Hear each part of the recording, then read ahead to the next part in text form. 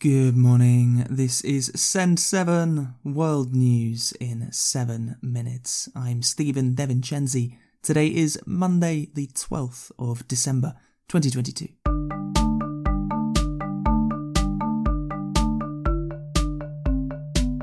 Starting in Asia today. In Bangladesh, tens of thousands of people protested this weekend against the government of Prime Minister Sheikh Hasina.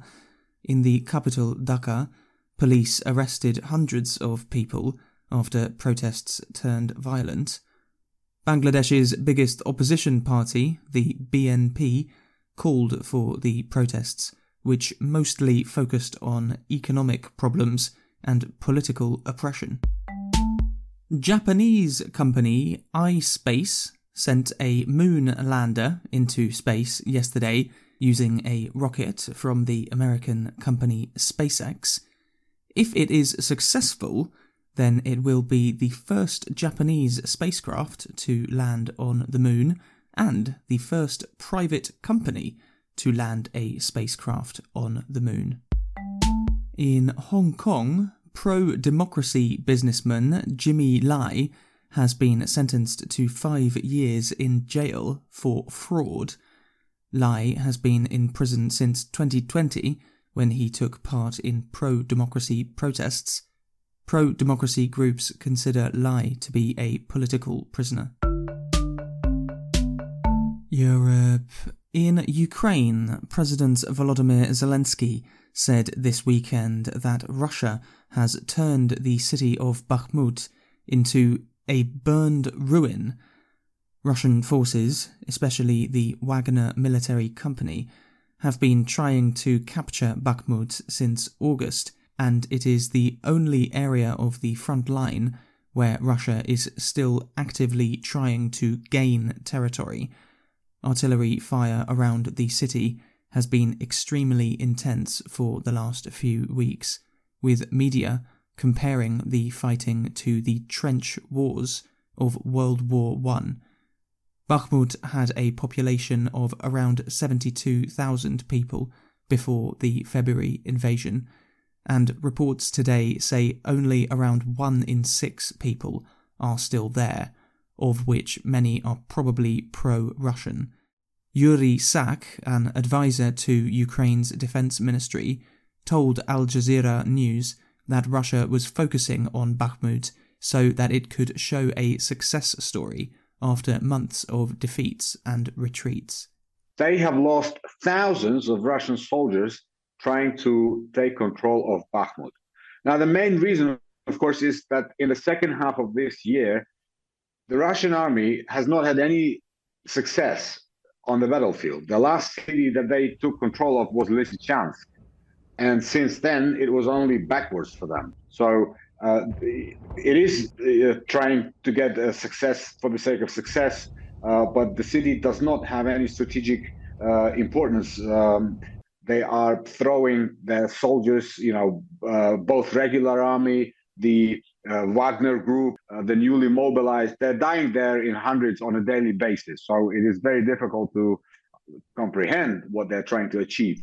Also in Ukraine, the third largest city, Odessa, was left without power after Iranian-made drones hit the city this weekend. Ukrainian rockets have hit a Russian base in the occupied city of Melitopol, possibly killing hundreds of Russian soldiers, according to witnesses in the area. Ukraine has 16 American HIMARS rocket systems, which are extremely accurate and many analysts say have been highly beneficial to Ukraine. In Kosovo, ethnic Serbs have been protesting by blocking roads in the north of Kosovo. The ethnic Serb minority in Kosovo was angered by the arrest of a former policeman who is accused of attacking Kosovar police.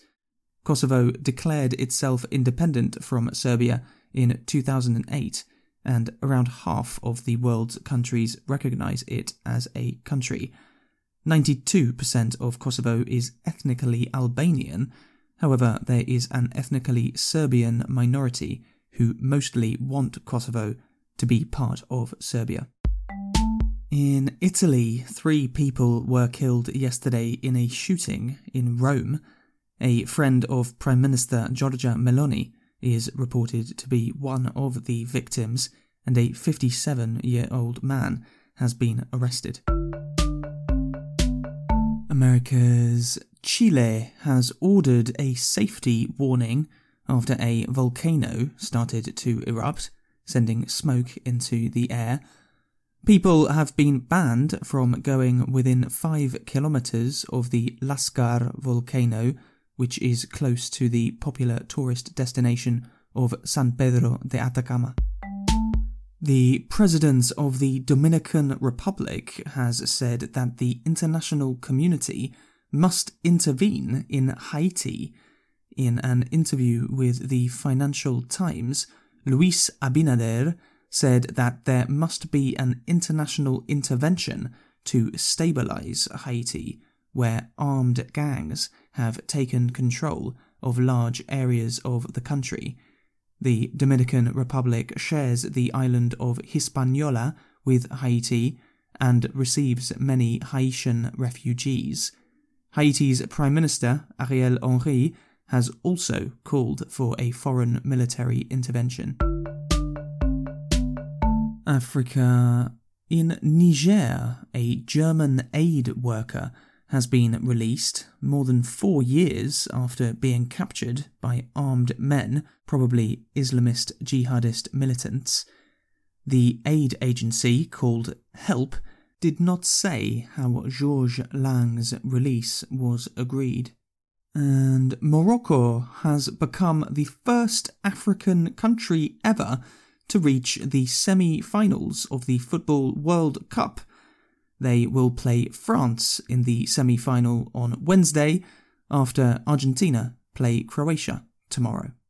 A big thank you to Alena in Czechia and Sergei in Ukraine for becoming our newest supporters.